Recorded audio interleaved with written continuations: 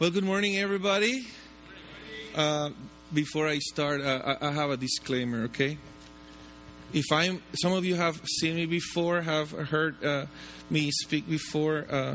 Then sometimes I use some humor. If I'm a little extra goofy today, I need to make this disclaimer. I've been having some health issues. I've been having gallbladder problems. I had a couple of stones giving me a hard time recently. And a couple of weeks ago, I was taken to the emergency room and the whole thing. And that's when the doctor told me, dude, you're in big pain. You need to take this thing out. The gallbladder need to remove it. And I said, okay. So we set a time. He told me in the meantime, it can happen again. The pain can come back. Last night at 11 o'clock, it came back. And it was very painful. I couldn't sleep very well. I was praying, God, have mercy on me. And this morning, I forgot my prescription, which is mostly pain medicine. But my friend Aaron Pacheco, he's my drug connection here in Hilo. He hooked me up. So if I look a little goofy, if you see me kind of going like this for a minute, that's what it is, okay? It's not that there's something wrong here, but I'm in a happy place right now. I just tell you that. This morning, I was on my knees praying, Lord, right now I'm like, God, this is awesome. Look at that. That dove is cool, man. So I'm excited to be here. First of all, I want to just thank in front of all of us. This is kind of like what speakers do, but I think is proper to honor our district, our Hawaii district, especially Pastor Alex, Berna, and all the people that work with you, Tiffany, everybody on the district. It's amazing what you guys are doing. We're so blessed. As pastors, we can see God's hand upon you. So I want to thank you personally. Thank you so much for all you guys do. And I want to also thank all of you that make some time to come here. I mean, those of you that you work with children. How many of you work with 0 to like 12 years old children? God bless you guys. Thanks for being here. Those of you that work with teenagers, let me see your hand. Man, extra blessing to you guys. Those of you that work with college-age students, yeah, not as many, but hey, God bless you too. Some of you raise your hand all the time because you're in charge of all of them. Praise the Lord. You guys are my heroes, honestly. Being there not long ago and serving the Lord in that important part of ministry has been a huge blessing. So I'm really, really thankful that you guys made the time to come here. Put your finances on this. I believe God is going to give you a huge blessing for just setting this time together. I really believe. Prepare your hearts. God is going to do great things in your heart today and over the weekend. So Lynn asked me to talk about what do we think about this generation? What is the best way to think about our generation and start and launch the conference this way? So I want us to go to God's Word. If you have your Bibles with you, Psalm 127. We're going to go to Psalm 127. We're going to spend some time in 3 verses here. Psalm 127, verses 3, 4, and 5. And I think the answer for that question, how should we think about this generation, this emerging generation, is found in those 3 verses. And what we will do is going to study these verses. What do you think about this generation? I think it's a very important question. It's very important. And it's important that we know how to wrestle with it, because there's so much input into our lives from so many places. And sometimes we do not find a very clear message from God's Word when it comes to that question. How do we look at this emerging generation? And we're going to be looking at this. And the reality is, no matter how hard, and I believe all of you work really hard in building great ministry, great churches. Those of you that are senior pastors here, we're working and as hard as we can to build a great church, a vibrant church in our lifetime. But if we don't think properly about the emerging generation, whatever we do is going to be in vain. Because one of the quotes that I heard that really shook me big time was when one speaker said this: Christianity is only one generation away from extinction. And it is. We're only one generation away from extinction. And so many times we overlook and we don't have a healthy biblical perspective about the new generation that we're responsible for. So we're going to look at this scripture. We're going to study here because we have this responsibility to raise the next generation of believers that are going to come after us. So it's very, very important. Now, the question is, how do we do that? How do we raise this generation? Well, Psalm 127 is the only psalm that we know that it was written by Solomon, the wisest man, according to the scripture, that ever lived. King Solomon wrote this passage, and it's interesting. As smart as he was, as clever as he is, he illustrates spiritual principles by observing, nature, common things of his life, of his daily life. And one day he's probably walking in his palace. He looks at the security that he has, the archers, especially warriors, looking at it, and he find out this is how we should be raising the emerging generation. This is what we're going to be reading today. We're going to start at verse 3, Psalm 127, verse 3. My translation that I have here starts saying this: children are a gift from the Lord. You say amen to that? Amen. They are. Children are a gift from the Lord. They are a reward from Him.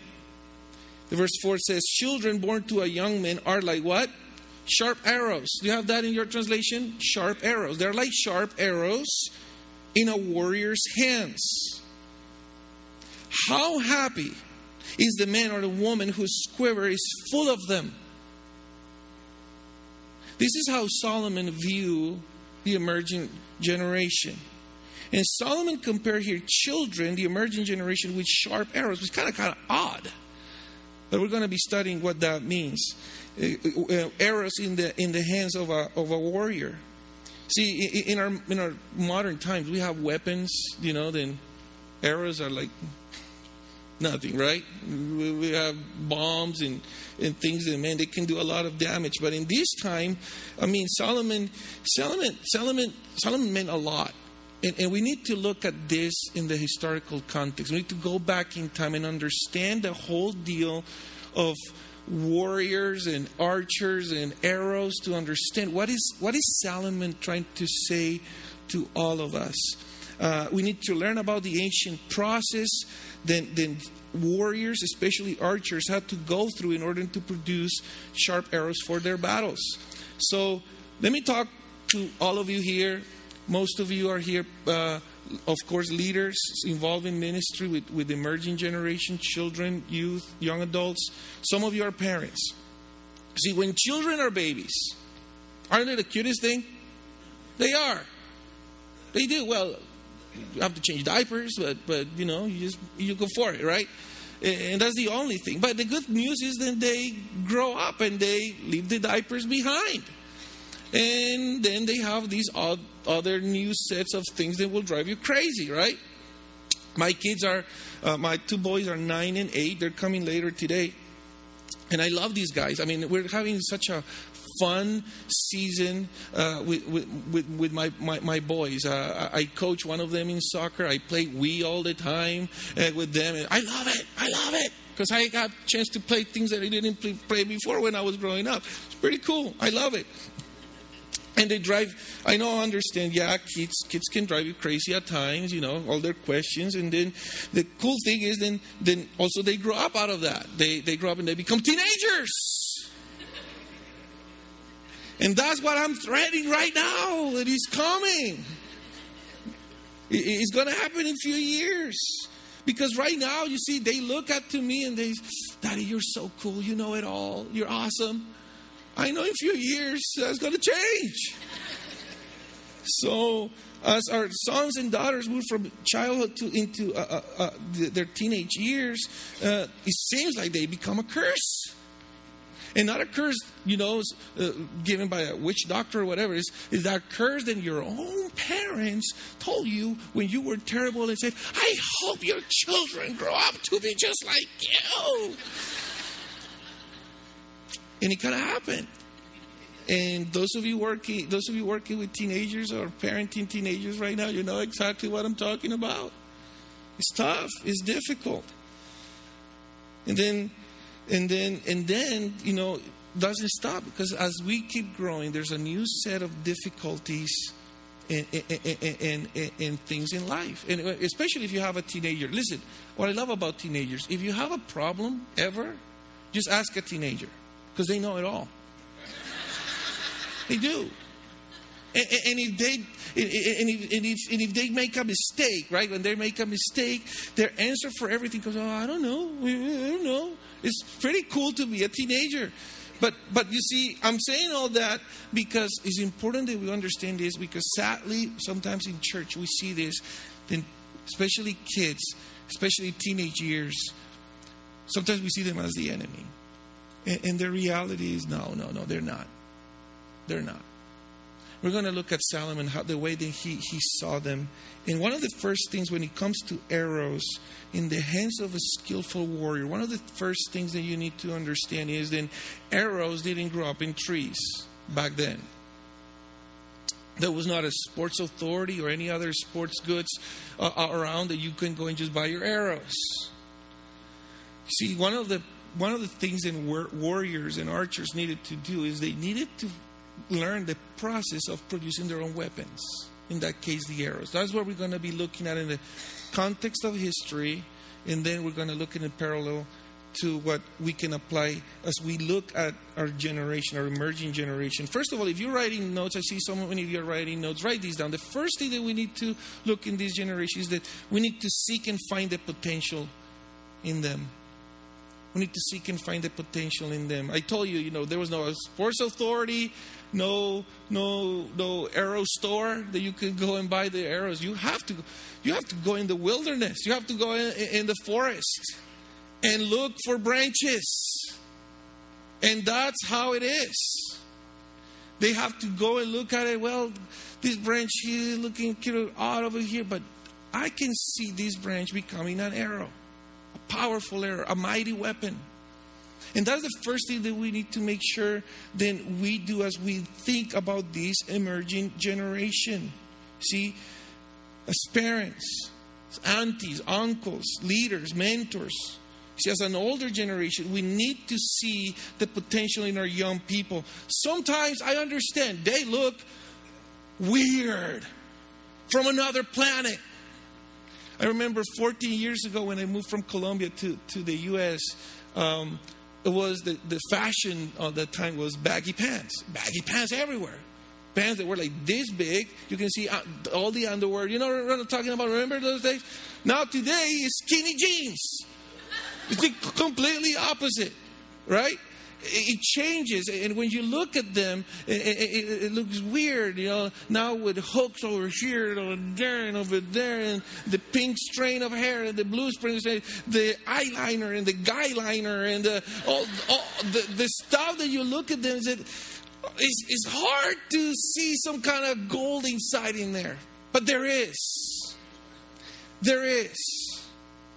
And the problem that many of us we fall into is that sometimes we're like Samuel when looking for a king. We look at the outside, but as the Holy Spirit revealed to him, as God spoke to Samuel, said, "Listen, you look at the outside, but I look at the heart." And sometimes we're missing this one.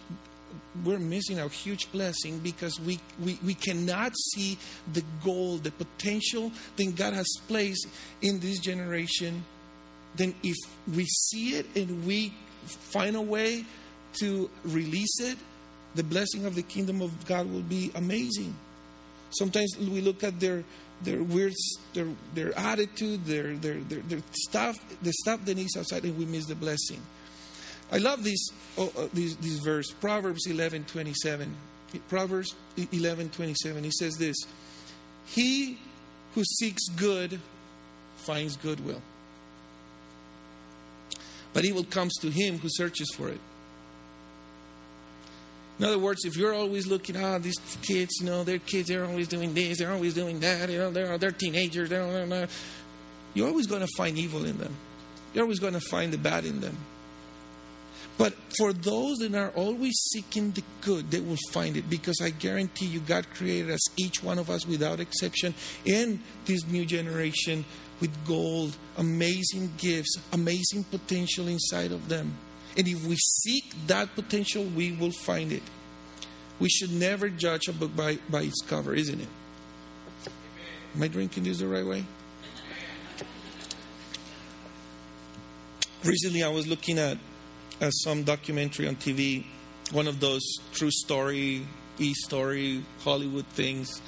And it was about this girl, and she was a church girl.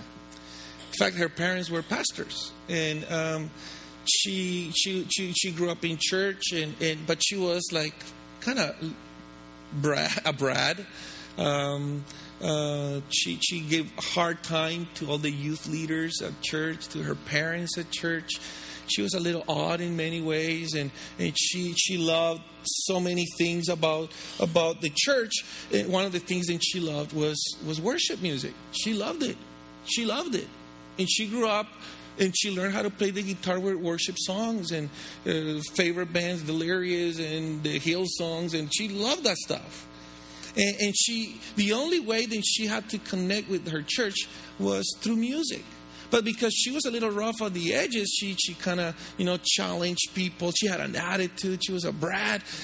Kind of people in her church, and leaders in the church, kind of push her away. I don't want to play. No, but you see, people in our worship team, they need to be, like very spiritual.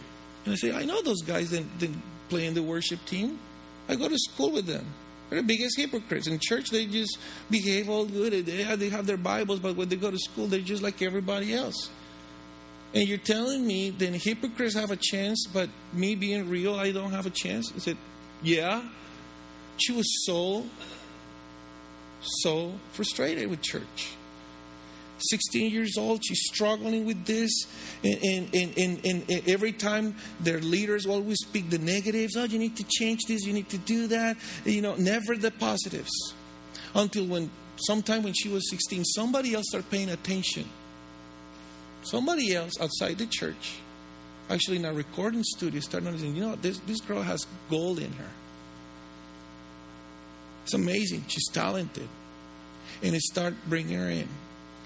Suddenly, it's easier for this girl to go to a place where she's appreciated, where she is embraced. When somebody else can look at her and not see all the exterior stuff, but really see the gold that God put in her. And at the end I was looking at the documentary, and I found out that the name of this girl now she's known as Katy Perry.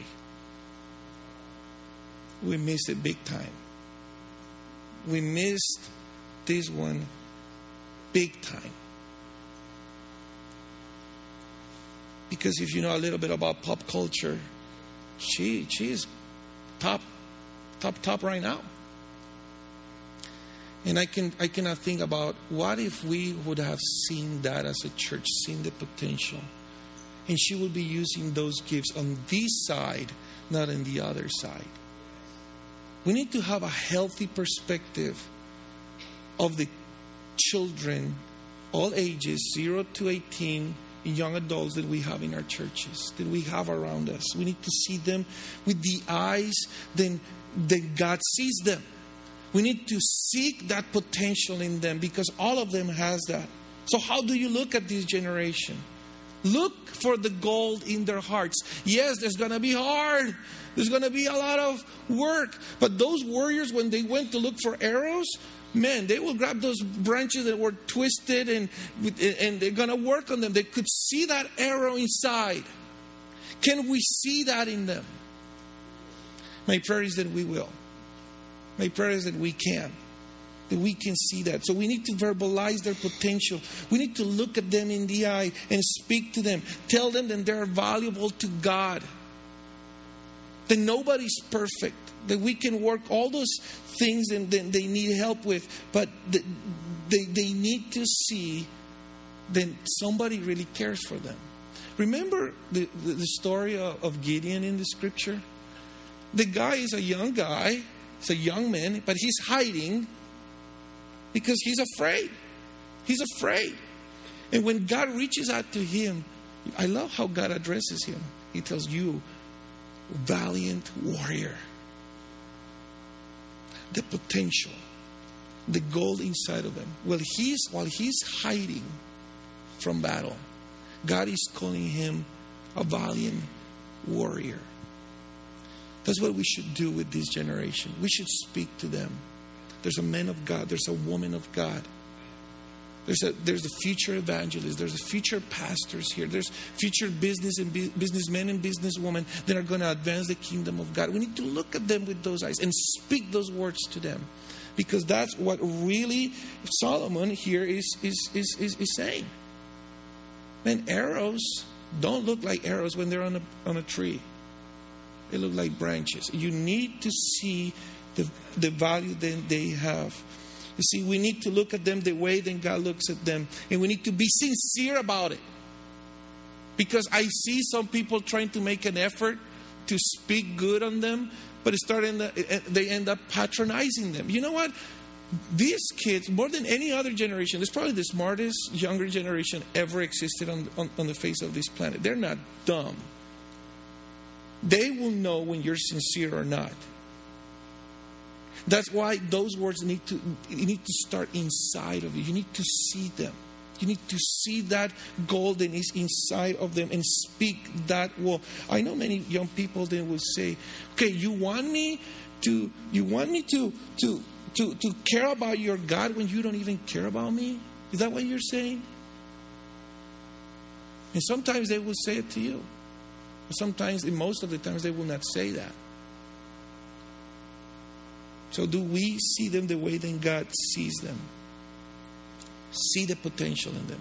Find that potential in them. They all have it. The second thing about the process of building arrows is then they can see in that branch, the warriors can see in that branch, this can be a powerful arrow, but they don't take the branch and put it in their quiver and come shooting branches. That's not how it works. The first step is to work on that branch, isn't it? So if you're writing these down, point number 2, we need to shape their character with diligence. We need to do that. We need to shape their character with diligence. See, warriors have to shape the branches to make a strong and effective arrow shafts, right? They cannot use branches as arrows. Even if the branch has all the potential of the world to be a great, great arrow, there has to be some work on it. Hands need to get dirty. Time needs to be invested. Things need to be addressed. Proverbs 23, verse 13 says, don't fail to correct your children. They won't die if you discipline them. That's what Scripture says. Actually, another version says, I like better, because it says, they won't die if you spank them. I like that one. But there's this fear then if we correct them, then they will be just run away. It's like the way that I look at it is like a pendulum. When it comes to shaping young people, it's like a pendulum. We can either go into extreme and avoid the balance. We can go to the extreme where we're like, oh no, don't tell anything, they're going to run away. Or the other extreme, we're just like legalistic. You cannot dress this way, you cannot talk this way, and everything is focused on the negatives. And we need to learn that balance. We need to learn that balance. As we assume the responsibility to raise a new generation, we cannot avoid the fact that we need to confront and correct with diligence. We cannot see an offense that clearly reveals a lack of character in a young person and walk away without bringing loving correction. Loving correction. We cannot do that. We cannot be on the extremes of this pendulum of correction. Because a lot of people that I know then kind of are on the strict side, very strong. Or I see it that they behave that way, or they take that route because it's a consequence of what they experience in their own upbringing. So let's say that if you were in your upbringing, it was very tough and it was very severe, and you just kind of like, when I grow up, I will never be like that. It's easy for you to go to the opposite side of the spectrum. That happened to me. I grew up in a house where it was very, very, very strict. I mean, in my culture, when you're in college, you live with your parents. You don't really go to dorms. That's what it is in our culture. And first of all, it's way too expensive. And so I lived 7 years that I did in college. I lived with my parents, unless it was 1 year that I was in the military academy, but and I had to be in the dorms. But the rest of my college career, I lived with my parents. I lived with my parents until I was 24 when I moved to the U.S. And when I was 24, it was so strict, the rules. My curfew was 11 p.m. 24.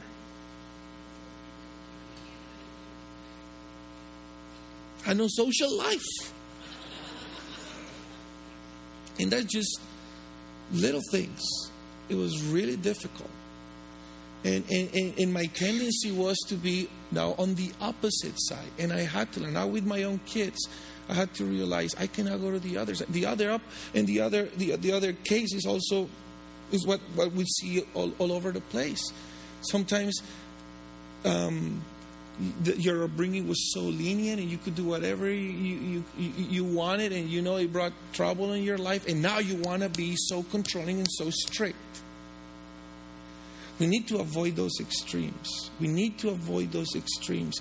Many times adults experiencing their upbringing the abuse of discipline want to go to the opposite extreme. See, out of a wounded heart that hasn't been healed completely, some adults want to be friends rather than leaders. And that's a huge mistake. See, one of the things that I when I started in youth ministry, I knew that then you need to connect with people. You need to connect with young people. And I tried to do that as best as I could. And I remember interacting with this kid, and I was trying to connect with him. He was so sincere and honest with me. He says, "You know what? I think you're kind of phony when you do that." I was like, "What do you mean?" "Yeah, you're trying to be my friend. You know what? I can have many friends. What I need is a mentor." So I was like, "Hello, you're right." And I remember with my peers were trying to find out ways to minister to young people, and I see they're trying so hard to be their friend, and sometimes in the effort to be their friend, we forget that we're their mentors. And when we see lacking character, we don't address it because we're afraid and our friendship will be damaged. We want to be the good cop all the time. Let the parents be the bad cops. And what we do is we take that branch that has amazing potential to be an amazing arrow in the hands of a warrior, and we truly mess it up. We don't work on it the way that we should. That's not the right way to look at this generation. That's not the right way to think about this generation. We need to find a way, in a loving way, to bring correction to young people. They want models to follow. We need to find that balance by learning. Let me tell you who we learn from this. We learn that from our Heavenly Father. We learn that from Him. The Scripture says that Jesus came full of mercy and full of truth. Mercy and truth. The opposite of the spectrum. Altogether in perfect balance. And in your dealings with, in your relationship with God, you experience that. You experience the love and the mercy of a loving Father, but you also experience the passion that He has for you. Then if you're in the wrong direction, He will love you. He will do whatever He needs to be done to bring you back to the right path, isn't it? We need to learn from our Heavenly Father. We need to, as parents, some of you are, we need to do that. Youth leaders, youth pastors, children's ministry, young adults leaders. Sometimes the things that we overlook when they're kids and the things that we overlook when we're teenagers, we only have one chance as they're young adults and they come to our care. That's when we need to work with them. Because there's so many things that they're not even aware of their behavior. Then if nobody addresses them, they're not going to become those arrows that Solomon is talking about. Somebody needs to do that. And I believe that's your call. That's my call in this generation. We need to follow the example of our Heavenly Father. Proverbs 29:15 says this: to discipline and reprimand a child produces wisdom, but a mother is disgraced by an undisciplined child. Certainly, I talk about Katy Perry. Certainly, we missed that one. I'm praying that she will back. But certainly also somebody in her life should have speak the truth in love. Because the truth spoken in love does amazing things. And there's, just think about all the people that we have a chance to speak the truth in love. And for some reason, for our own wounds, we didn't do it properly. Or we neglected, or we didn't want to bother anybody, we didn't want to make things worse, and we just walk away from that loving correction. Discipline over character, not over performance, because that's what we normally do. We like, especially in church, let's say we have a young person and we see the potential, and why don't you play guitar? And then we correct them over performance all the time. We correct them. You can do this song better. You can do this. You pray this way. Open your eyes. Do this. You can teach them and correct them all the time about performance. We do that all the time. Sometimes we don't correct them enough when it comes to character. We see it and we let it go. You know what that communicates to them? That we're using them. That we're using them for our ministry. That we just want people to behave in certain ways so we can look good. But and I'm sure you know this, the purpose that we're serving is so they can look like Him. And that chiseled work that the Holy Spirit does, we're responsible for it. Let's not neglect that. Work with parents about how to bring loving correction to young people. Do that. Help young adults to be self-aware of their shortcomings. It's important that we do that. It's crucial that we do that. Praise them in public, correct them in private. I remember growing up in the church I grew up as a teenager. The senior pastor had the habit of correcting us in front of everybody. He would say, "Hey, young men, stop talking when I'm preaching." I mean, yeah, the church was disciplined, but many of these people didn't feel the love of a father. Respect can be easily lost when you have that kind of environment and culture.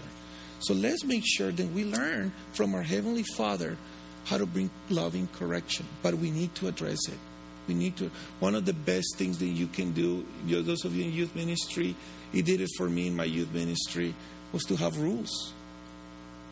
It's amazing the number of teenagers going to church. They didn't even know the rules of the house. I'm sure you have rules in your house. Don't come with your shoes on or whatever rules are. You should have rules in your house as well. I remember when I became a youth pastor, I had no experience whatsoever. I was in California, and all I knew because of my military background, I knew the importance of rules. And we put certain rules in our youth group. It was no fighting, no disobeying the directions of the leaders. It was very simple. It was very simple. It was like 4 or 5 rules, and we always repeat them. And kids were enjoying it. They were having fun with them.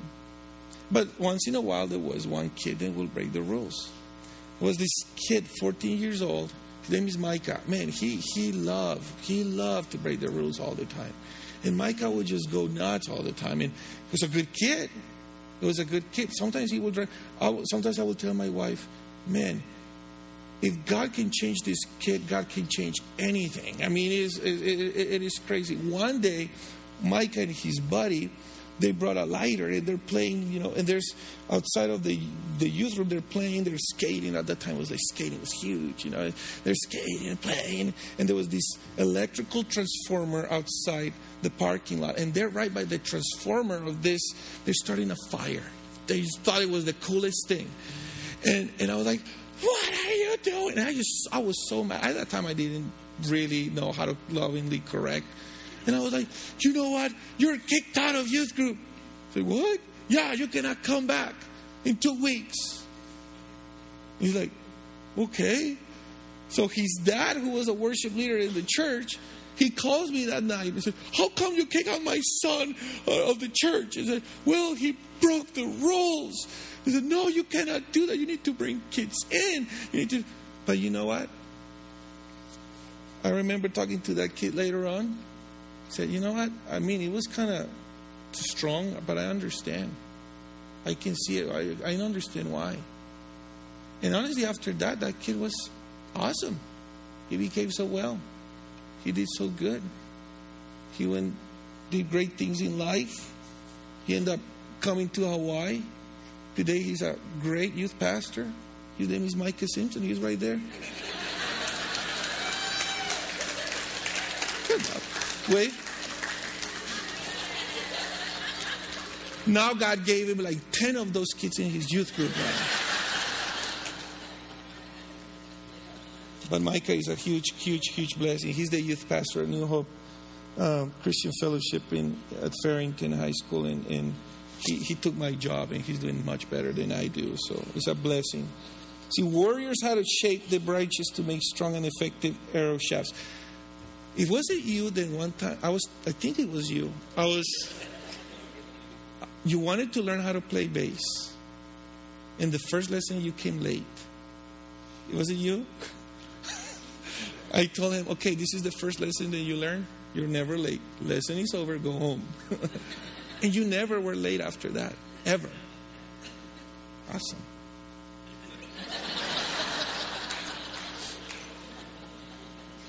So we need to pray and ask God to give us a unique anointing. You know what? One of the things that I can pray for you, that we should pray, God, give us a unique, because it's a gift, it's a skill. God, give us a unique gift to bring correction in a loving way.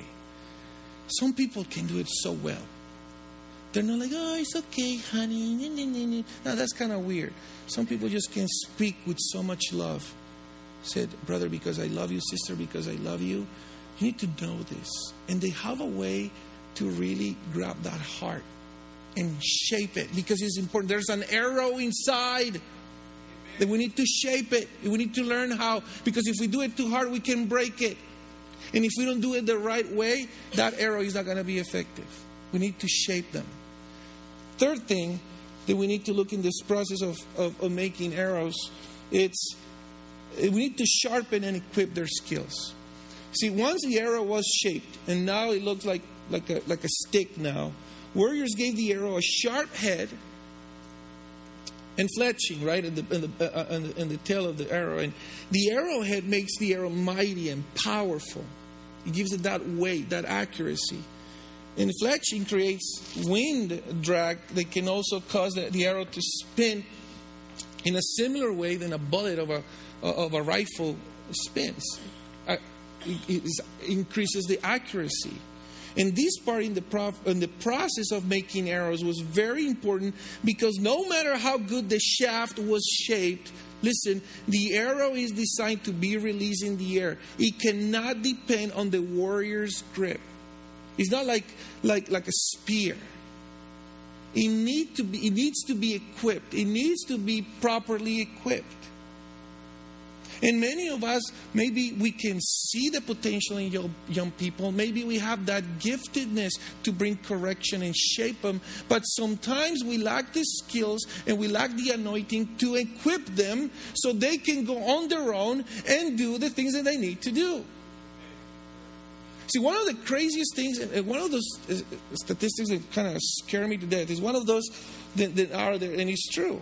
One third of kids that grow up in church, 1/3 of them will follow Christ after they go to college. Only 1/3 of them. That means then 2/3 of them will just be derailed. Completely derailed. And they will go through so much pain. Some of them, they're the prodigals that never return home. Some of them, by the grace of God, return. But many of them don't. That's why this step is so, so, so important.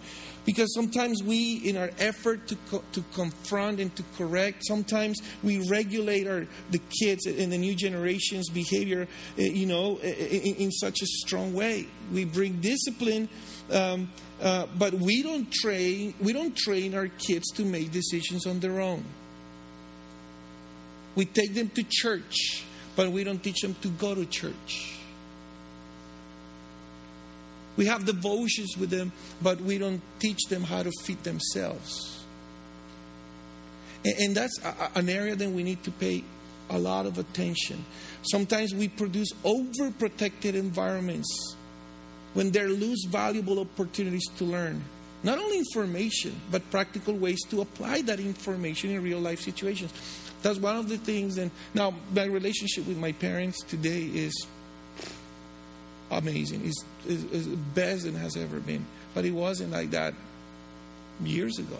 And one of the reasons why is because in the heart of protecting me from all the things of this world, my parents were godly men and women, godly parents, and they both are. They overprotected me to the core, big time.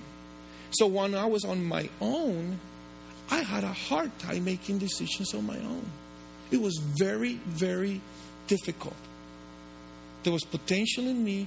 There was a lot of sharpening, but there was not a lot of equipping. And I struggled.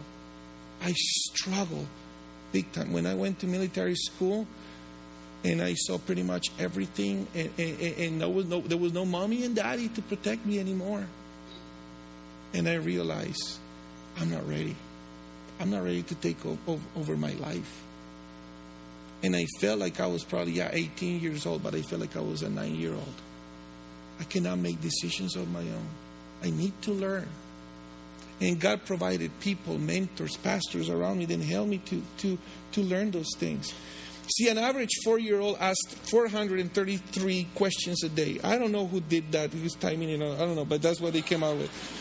An average 4-year-old asked 433 questions a day. By the time they reach 15 years of age, they have asked 500,000 questions. And it's usually the same 2 questions. What am I going to eat? And can I have some money? Those are the 2 questions they're always having. And almost every time they get the same answer. Almost every time they get the same answer. Shut up and because I say so. Those are the things that they're told. Mostly, all the time. You see, almost they get all these answers. Now, we're good telling young people what's wrong, but we must be much better in telling them why it's wrong. It takes time. It takes time. We teach them the ways of God, but we don't train them to do the ways of God. And that's one of the things when I look at my own life. I'm not saying here, standing in front of you thinking, I'm master of this. Here on this one, I'm guilty of this. As a pastor, as a parent, I find myself teaching them God's ways, but not how to walk in God's ways. I'm not equipping them. And if you find yourself in your ministry, in your classroom, with your youth group, with your small group of young adults, as a senior pastor, you realize we need to change this. If there's a major change, and I hope that after this conference, there's one change to improve in our ministry would be we need to make sure that we're equipping our young people well. Because it's all this effort that you guys are putting into week after week, 1/3 of them are going to get it right. And I think we can do better, don't you think? And if this is the problem, this is what we need to pay a lot of attention. Proverbs 22:6. Teach your children to choose the right path. It's right there.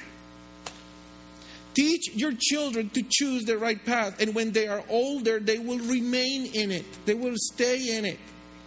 Teach your children the way that they should go. And then when they grow old, they will stay on it. But you see, we just teach them, this is the way to go, but we don't teach them how to walk in it. We need to learn how to do that. We should train our children so when they go away from home, they will follow God by themselves. Their faith needs to be their own faith. They cannot be the faith of mom and dad. They cannot be the faith of the youth pastor that took me out once a week to have jumbo juice. It has to be bigger than that. We need to teach them how to feed themselves, how to have a relationship with God in their own. You see, as an older generation, we should show the principles of God and the person of God. Sometimes we show the principles, but not who God is. You know, when I was learning how to be a parent, probably my son was 6 years old. This is like 3 years ago. We were talking about in our family devotions about mercy. And it was hard for a 6-year-old to understand the concept of mercy. It just happened, and during that week something happened, and my son did something wrong. I forgot what it was, but he needed to be punished. And one of the things that we have at home is we have a wooden spoon, and that's what it was at that time. Now it's different. Now it's a wooden paddle like this big, but a wooden spoon. I'm just kidding. But so he knows. So I tell him, Daniel, go grab your wooden spoon. He knows. And at that moment, I think the Holy Spirit gave me this idea. I said, I need to show him who God is. So when he's about to, he knows what am I disciplining you? Because we don't use the word punishment in our house. We use discipline. There's a big difference. Punishment is based on past behavior. Discipline is based on future behavior. I discipline because I want my kids to be good, to do better next. I don't punish them. So I tell him, Daniel, why am I disciplining you? Because I did this and did that. Okay, what do you need? What do you deserve? We call it a pow pow. I need a pow pow. He's crying. Yes, you deserve it, yes. But today I want to do something different. And usually we do it in the hands. We get that's enough for them at that age. I said, look at my hand. Okay. He put my son's hand is here. I put my hand on top of it. You deserve this punishment. And I whacked my hand as hard as I could. That's it. See, Daniel, that's mercy. That day, 5 minutes later, he came to my room and said, Daddy, I'm sorry I did this. I said, Daddy, I now understand what Jesus did for me. I understand it. I want to receive Jesus in my heart. 6 years old. He got it. Sometimes we try to spend so much energy. How am I gonna preach this weekend? What the lesson for the kids? It has to be super cool. And sometimes we probably teach the principle well, but we don't show him who God is. And our kids, when they go on their own, they know so much about the Bible. They know all the stories. Great. Do they know him? Do they know his mercy? Do they know his love? Do they know his compassion? We can do better than this. 1/3 of our kids? That's it? I don't know about you, but I don't want to settle for that. I want to make sure that they learn God's ways. Scripture says, blessed is the man who fears the Lord, who finds great delight in his commands. His children will be mighty in the land. The arrows that Solomon was talking about. The generation of the upright will be blessed. That's Psalm 112, verses 1 and 2. Training children in the way they should go takes patience. Oh my goodness. It's easy to tell them the way. It's hard to show them and walk with them the way. It's easy to tell them what not to do. It's harder to show them how to do the right thing. And we need to be willing to pay that price. We should follow God's pattern on that as well. Besides an arrowhead and fletching warriors give the arrow a place of belonging by placing them in the knocking point of the bow. If you have some kind of experience with archery, you will know it has to be in the right place. That arrow has to be placed. Once everything is done, it has to be put in the right place. You see, as church leaders, we need to give young people a place of belonging and acceptance then. And one of the things that I see greatly in our district is to see so many young people serving. It's awesome. When I go to a church and I don't see a lot of young people, I'm worried. Why? Because Christianity is only one generation away from extinction. So when I come like here, the New Hope Hilo, and I see Sheldon and his energy now, for almost 2 years now, you've been senior pastor here, and the church growing, and Pastor Alex as a champion supporting Sheldon in this ministry, and I see young people, teenagers, children, young adults serving, running a camera, teaching, involved. There is hope for it. But we need to make sure that we're not using these kids to do jobs that we don't want other people to do. We need to place them in the right place. We need to place them in the right place. See, do you know how this generation, you need to know this. You know how this generation spells love? T-I-M-E. And the other one is M-O-N-E-Y.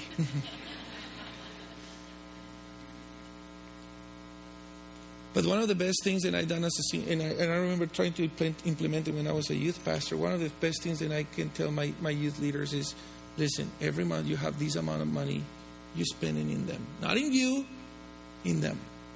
Show them that you care for them. Spend time with them. Those guys, I tell them, what are you doing in the office? What are you doing? Oh, I'm doing this. Okay, you need to be with the kids. Where are they?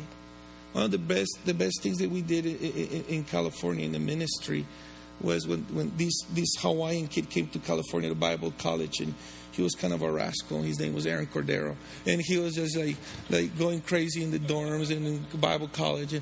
And I grabbed him and said, "Dude, we need to put you in the right place."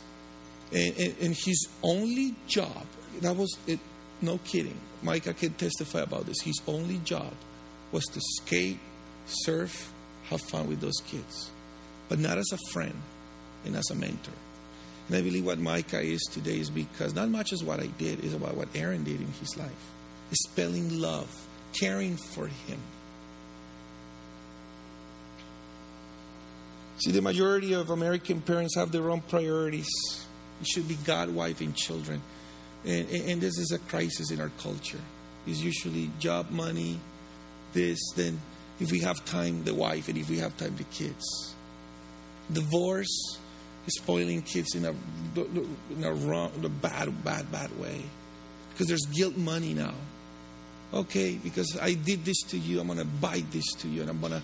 So you and what we're it is not what God wants. That those kinds of things are not going to help. Let me just close with the fourth and last thing, that warriors were very good at this, because once they see the potential in that branch, once they sharpen and they work on that shaft, and once they equip it with that arrowhead and the fletching, now is the time to let go. And fourth, if you're writing in your notes, release them into success and significance. That's what sometimes is hard.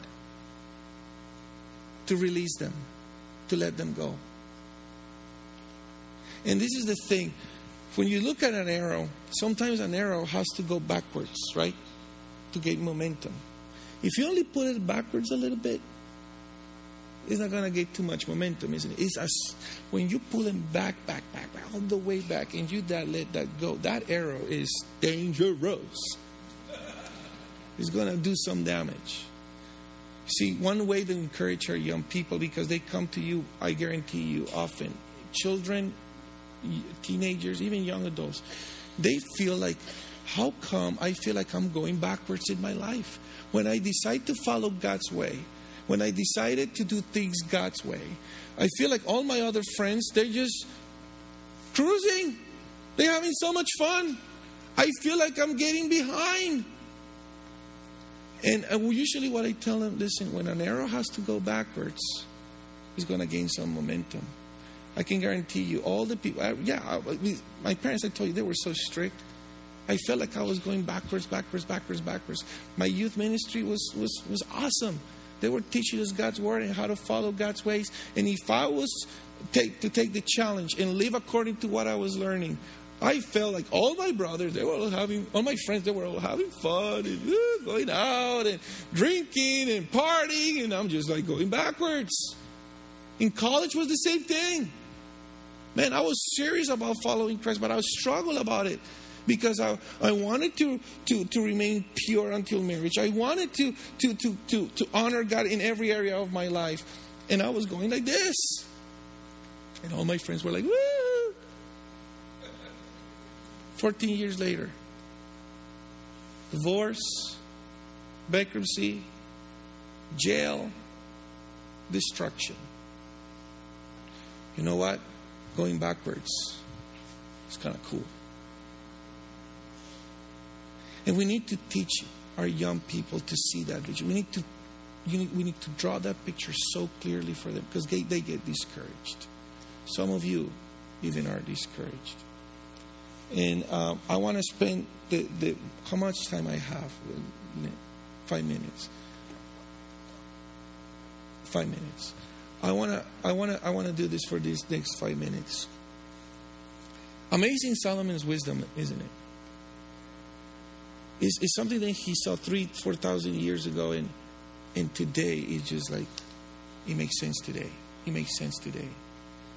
See, this generation, when you look at them, they're mighty arrows in the hand of a skillful warrior.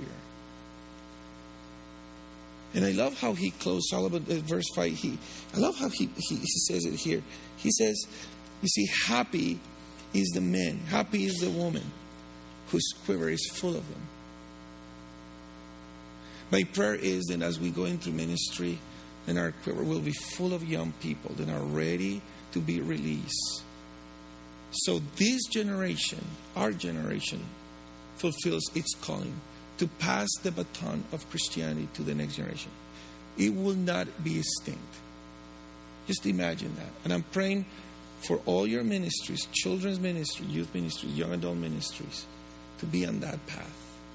That when you look at your church, you feel so encouraged by God to see your quiver full of these kinds of young people coming out. Because you learn from God's word to see them in the right way. Remember this. Look for the gold inside of them. All of them have it. All of them have it. It's behind somewhere, but it is there. Shape them. Don't be afraid.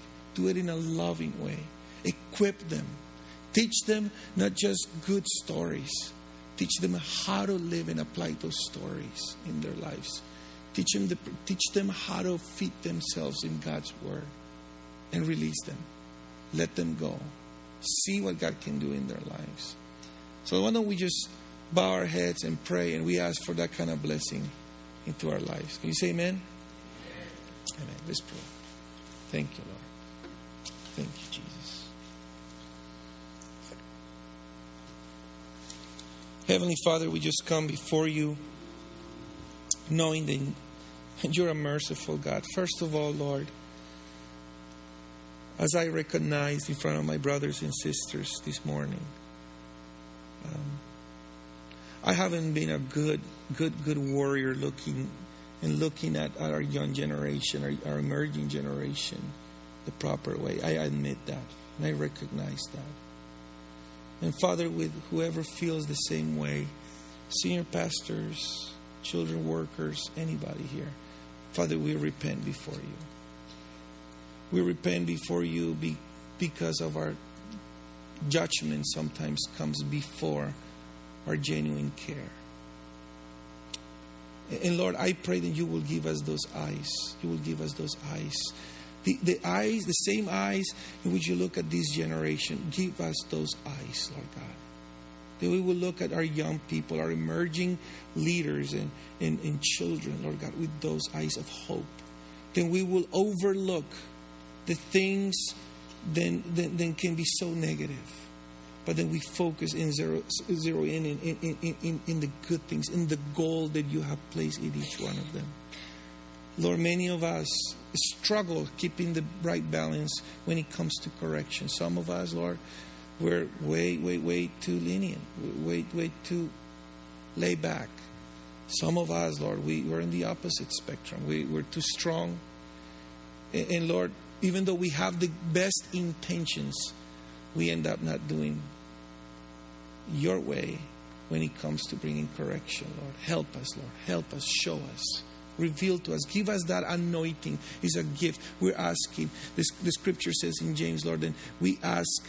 We don't have because we don't ask. And if we ask for wisdom to you, you will give it to us in an abundant, in a generous way. Father, we ask you for that kind of wisdom. Then we will be able to speak the truth in love, in a way that produces a fruit of these young people submitting to you. Those things that need to be chiseled away, they will be easily chiseled away because of your anointing in our lives. Father, for those that need to be equipped, all of them need to be equipped. Give us, Lord God, that wisdom as well, to equip them well, to prepare them well for what is happening in their real life after they leave our care. Lord, I pray that you will help us. Help us to work with parents, Lord God, together as partners.